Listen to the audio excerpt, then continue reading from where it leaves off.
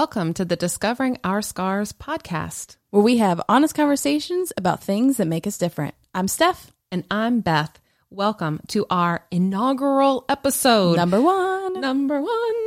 The one that you only ever get to do once. There's only ever one first time. So here we are, offering you ourselves through this podcast. So what are we doing here? Well, this podcast is all about, like Steph said, honest conversations about the things that make us different.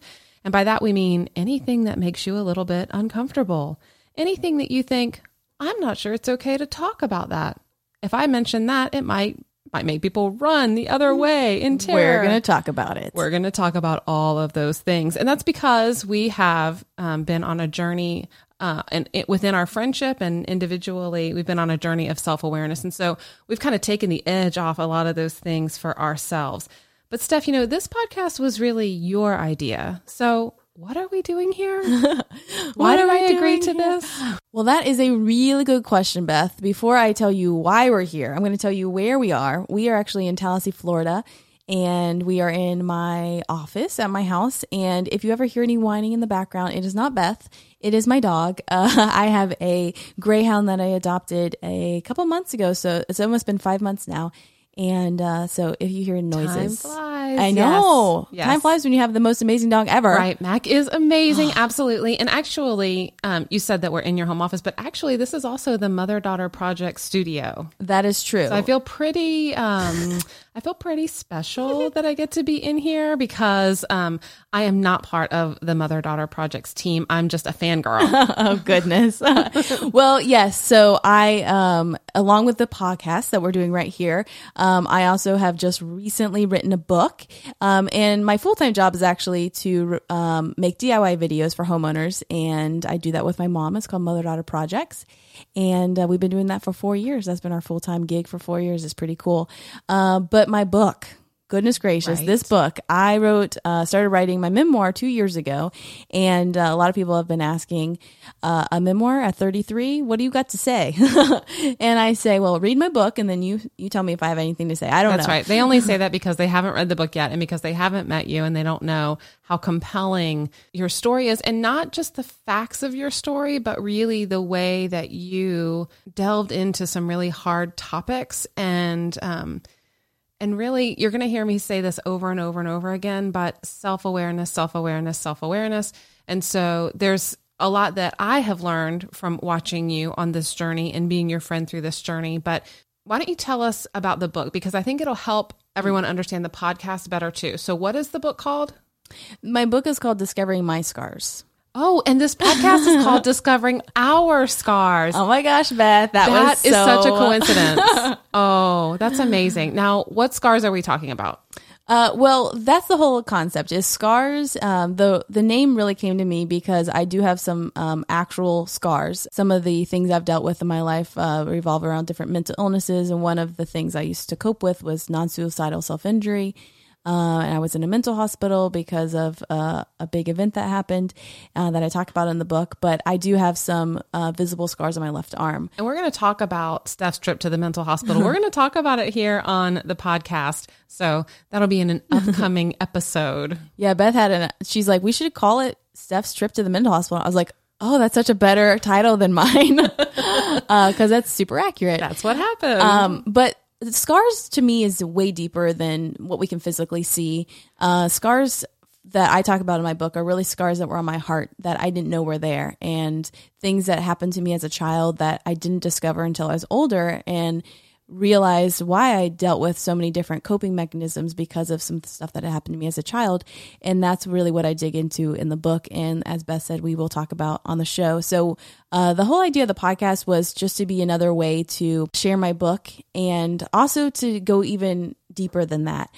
So we will go into each chapter of my book a little bit deeper and talk about things that I wasn't able to put in the book. And we'll have people on the show from my book, people that are part of my story. But we're also going to talk about deeper stuff. We're going to bring people onto the show that can talk on subjects that we don't have experience with. I have a friend that has a physical disability, and I asked her if she'd be willing to come talk about that. And she said, yes, of course.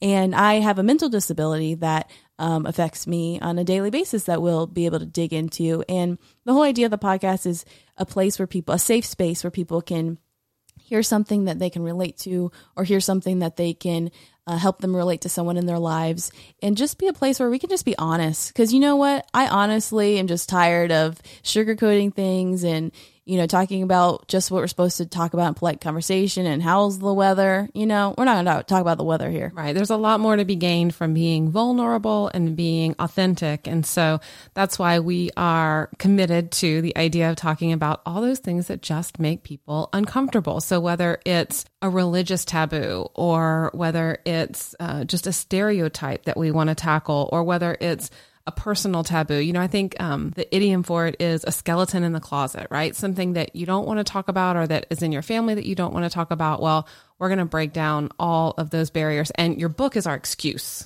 Yeah, that's true. Yeah. Because in the book, which I have had the privilege to read. Now, when will other people get to read that? In bookstores, January. But I will be getting. That's too long. I know. Can't wait that long. The world needs it now. I'm going to be getting copies sooner than that I can sell on my website. So I'm considering that, and we'll let you know if and when that is happening. But the ebook and audiobook will be out probably around October. So we'll definitely keep you up to date to when. And we should give one away. Don't you think we should give we could away definitely an do early that. Copy? Yeah. Yes. All right. Well, stay tuned. We'll figure out how I'll to do that. let you know when I have copies. Yes. That's very exciting. Beth gets the first copy, and then we'll give it other. And also, you should definitely read the foreword. I mean, sometimes when you get a book, you might skip the foreword, but I happen to know that in this book, the foreword is pretty good. I have to say, the foreword is the very best. It is written by none other than my co-host, Beth. She wrote the foreword. It was actually my mom's idea. She's like, Beth should write your foreword. I was like, oh my gosh, that is so true. Like, she's so eloquent with words in ways that I'm not. And that's another reason why I really wanted her as the co-host. When I had the idea for the podcast, I thought, I can't do it alone, number one. And number two, Beth. That's the only name that came to my mind. I'm so glad. I'm so glad, because I love podcasts. I know we share that. We both love to listen to podcasts. I love podcasts, and I am excited to be able to do this with you and to create content with you, because actually we both in our own ways have been content creators now for a few years. We originally met because we worked at a church together. I was the interim director of children's ministries, and you were... I was the director of technology ministries. Right. Can you imagine being the director of technology ministries? Who's ministering to technology? That doesn't even make sense. But that's what we called you. So you were in charge of all of our production. I ministry through... I put the words on the screen, and I, put the sermons on. There's ministry through that. No, absolutely. You made amazing videos. You did a lot. Actually, you created content there too. And you managed volunteers, and you did a whole thing. So that's how we met, is that we were working at Killearn United Methodist Church together. And you and a coworker came into my office one day and said, listen, we want to start a step study where we have a small group of women who are all on staff at this church, and we work through the 12 steps of recovery together. The church happened to have a Celebrate Recovery program, which you're going to hear us talk about. We think it's amazing. We think that everyone should be in recovery, because everybody's got a hurt, a habit, or a hang up that they need to work on. So you and our coworker came in and said, we want to start this step study, and we want to work the 12 steps together. I am all about self-awareness, and I'm all about drawing closer to God through self-awareness. And so I said, yes, I absolutely want to do that.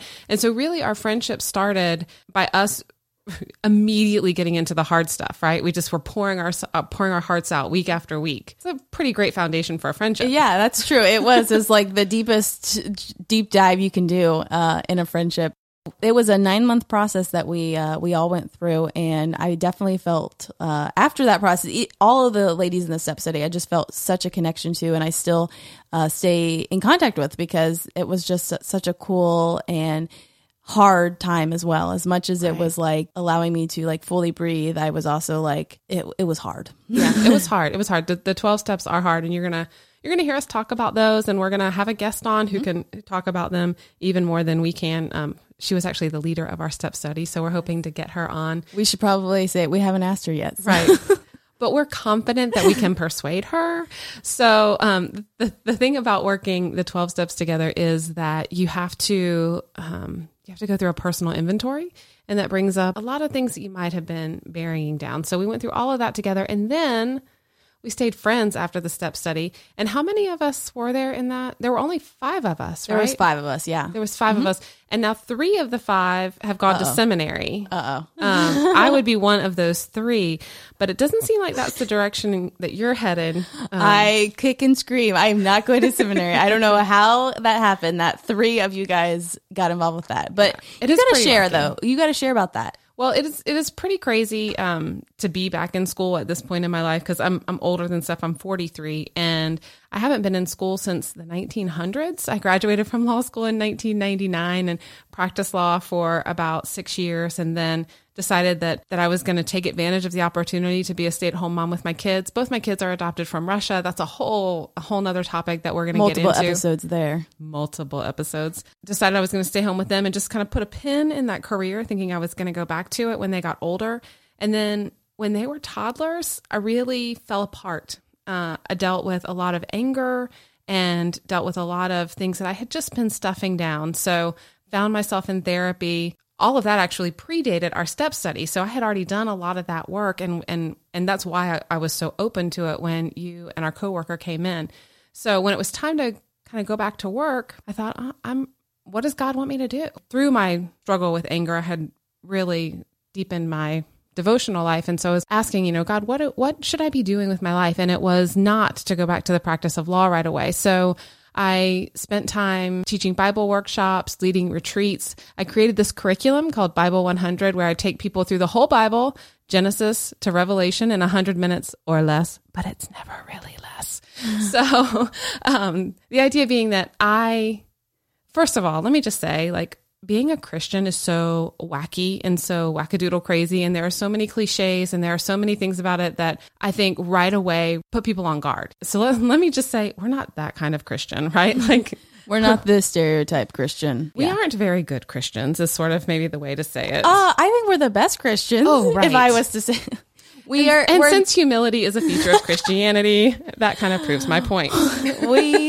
we will be digging a lot more into that and all of those topics. But on paper, I guess you would say, if you were to look at the cliche Christian, we're not good Christians. Yeah. Right. We don't hate people. They're not a good job at that. No, we know that God loves everybody. I mean, we don't have picket signs that say, take someone down. Nope. We haven't done that. I am in seminary now. I am serving as a pastor rather than serving as a lawyer. And we've continued to stay in touch even after the step study as our journeys have really gone in different directions and yet parallel directions, because as I was out there creating content and creating Bible studies and trying to teach workshops and lead retreats, you were creating mother-daughter projects with your mom. Mm-hmm. Tell us more about that. I make DIY videos with my mom. I was rescreening the back porch at my house a couple years ago, and my mom came over to help me because growing up, I had helped her with all the house projects. So I was like, hey, Mom, I have my own house now. Come on, come help me. We rescreened it. And she said, that was pretty easy. You should make a YouTube video about it.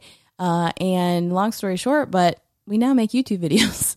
And you are really, really underselling mother-daughter projects. I don't know how to sell it very well. It's amazing. You guys have done a lot of incredible projects. You've got projects that every homeowner needs to deal with, like, what do you do when you have to change that weird thing in the bottom of the sink? Like when you have to learn how to let it go? Oh, the sink stopper. Oh, is that what it's officially called? The sink stopper? Oh, I thought it had maybe had a more technical name. I know, I watched it. So did you clean your sink? Nope. Well, she's watched it though. That's the first step. That's step 1. I now feel like I'm better equipped if I need to release a sink stopper. My point is that you've done everything from those kinds of home maintenance projects all the way to some really cool builds that you've done. And so it's a whole variety. And it's how you make your full-time living. Yeah. So when you're like, oh, by the way, I just make YouTube videos with my mom, that's not really what Mother-Daughter Projects is. That's true. It's actually a full-fledged business. We've been doing it for 4 years now. We have multiple sponsorships, and it's, when I open my email each day, it's related to Mother-Daughter Projects. Kind of the book and the podcast and all this is just kind of taking a huge leap in another direction, but still in the online content world, because I've gotten as much as I'm uncomfortable with it, because I'm not like let me talk in front of a mic and let me talk in front of the camera. I'm not super comfortable with it, but if I feel like there's value I can add to a space, then I want to do that. And that's the reason why I'm in front of this mic today.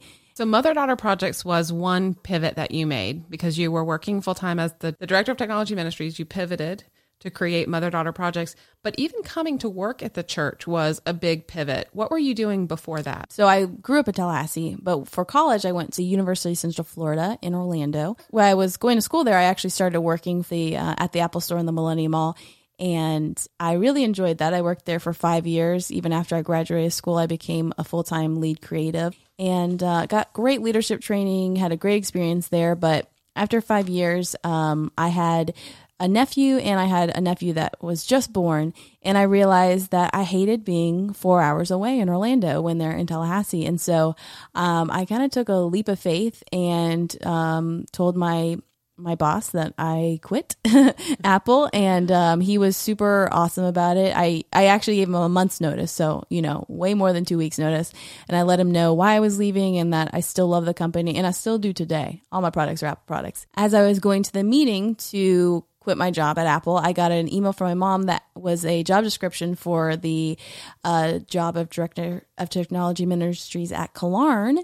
And so I quit my job, then I applied for that job, and a couple weeks later, I got that job. My official end date at Apple actually was my official hire date with Klarna, so there was no time in between. So it was a pretty cool God moment that I could not have made happen on my own. So you pivoted from corporate America, because even if it's a great corporation, it's still corporate America. You pivoted from that to working at a church. Is not like corporate America, right? No, I will tell you that for sure, which I knew going in. A little bit different. And then you pivoted from the church to doing Mother-Daughter Projects.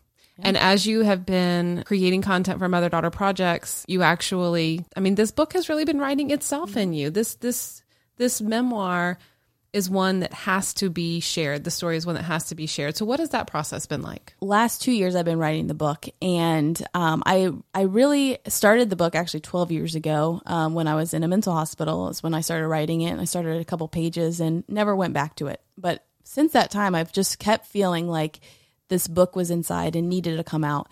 And for the last 2 years is when I realized I could have the space to do that. My job really has allowed me to have freedom and set my schedules and to really set aside time to work on the book and have the mental space to do that where I couldn't have when I had my traditional 9-to-5 jobs. Knowing ultimately I wanted to share it in a public way, not knowing how I was going to make that happen, how I was going to get it published. I was like, I don't know the process. Just knowing that I need to write it, number one, and then the next steps I'll handle those when they come along. And that's what's been happening. The book is actually, I just got the interior copy of the book in my email today from my publishing company for me to review. Every little step, I'm just like, oh, this is so nerve-wracking. But I just keep moving forward, and I say, okay, I'll review the interior, the step I have today, and then tomorrow I'll deal with the next step. And that's how I've been able to really go through the process. If I had before I even wrote the book, if I was like, okay, well, how am I going to get a publisher? How am I, going to market it? If I had tried to figure all that out at the beginning, I would have been like, okay, no, I'm done. I can't do this. But I just took it one little piece at a time. And here I am today recording a podcast that was inspired by a book. I have no idea how I got here. Well, I have to say, there's a lot that I've learned from you, but as we've been putting the podcast together, watching how methodical you are and how you are able to use the idea of just taking the next step, the way that you use that to prevent discouragement and overwhelm is teaching me a lot, right? So I think that that's been a theme for you, that you didn't know exactly what it was going to be like to not work at Apple anymore, but you just took it one day at a time. Step one is you had to resign from Apple, right? Step two was, okay, get another job. Step three was move to Tallahassee. So kind of taking it step by step. Same with Mother-Daughter Projects. Same with writing your book even, and the thing about the book that sticks with me and that I think will really stick with people is the way that you analyze yourself, the way that you analyze why it is that you used non-suicidal self-injury as a coping mechanism, why there was maybe a disconnect between your brain and your heart. I don't want to give away too much because, I know we're going to be talking about the book in upcoming episodes. I think that there's a lot other people can learn from that. So is that what you're hoping people get from the book? What are you hoping for?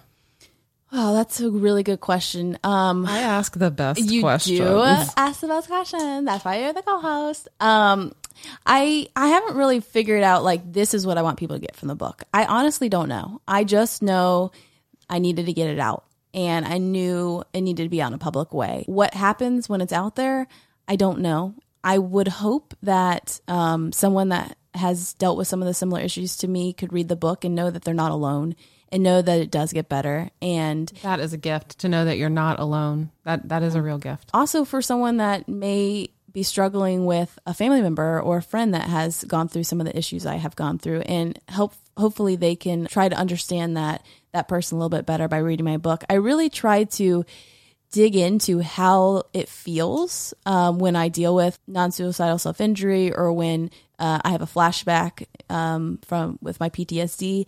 I tried to really dig into those to help people understand them, because if you've never dealt with them, then it's just very like people don't want to talk about it. They think you're trying to kill them. You're trying to kill yourself. That these are all these like cliches that have happened to me when I try to talk about it. And so the idea of the book was to really be able to dig into the feeling, so someone can hopefully understand that feeling in some capacity. I mean, I've never dealt with non-suicidal self-injury. My coping mechanisms are different, but I felt a connection to you in reading the book, because I certainly have felt misunderstood. And so I think anybody who has that feeling can relate to the time when you're in your dorm room and they think that you're trying to kill yourself, and you're just not, right? But it ends up with this involuntary trip to the mental hospital that I cannot wait to talk about. And everything that gets revealed in the book, and that we're going to reveal on these upcoming episodes. So our goal with the podcast is really that with each episode, we're going to tackle a different uncomfortable topic or a cliche in the area of mental health or religion or even personal taboo and other things too. We just want to break those down. We want to create space. We want to have honest conversations. That's really what our friendship is built on. And we want to be authentic with you, and we want you to be authentic with us too. So actually, we've created a voicemail line so that you can call in. We're going to ask a question each episode, and we want you to call in with your response to that. The phone number to call is 850-270-3308, 850-270-3308. And the question we have for you today is, what uncomfortable topic would you like to hear a conversation about in the future? You don't have to go online. Just grab your cell phone, and dial that number. And it will be a voicemail that you can just leave us a voicemail, and we'll download those responses and we'll play them on our next episode. Really looking forward to hearing from you and hearing about what uncomfortable topics you would like to hear an honest conversation about.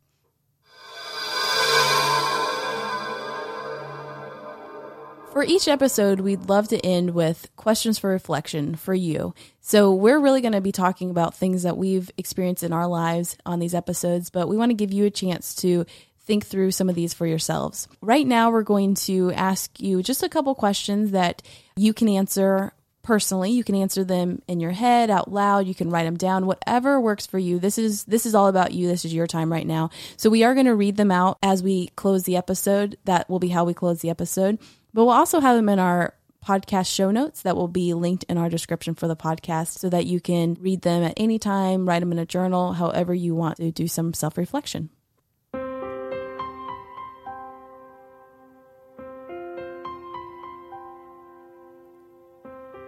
Today, Steph and I shared about some of our big pivots. So we want you to reflect on a time when you felt the need to make a major change in your life.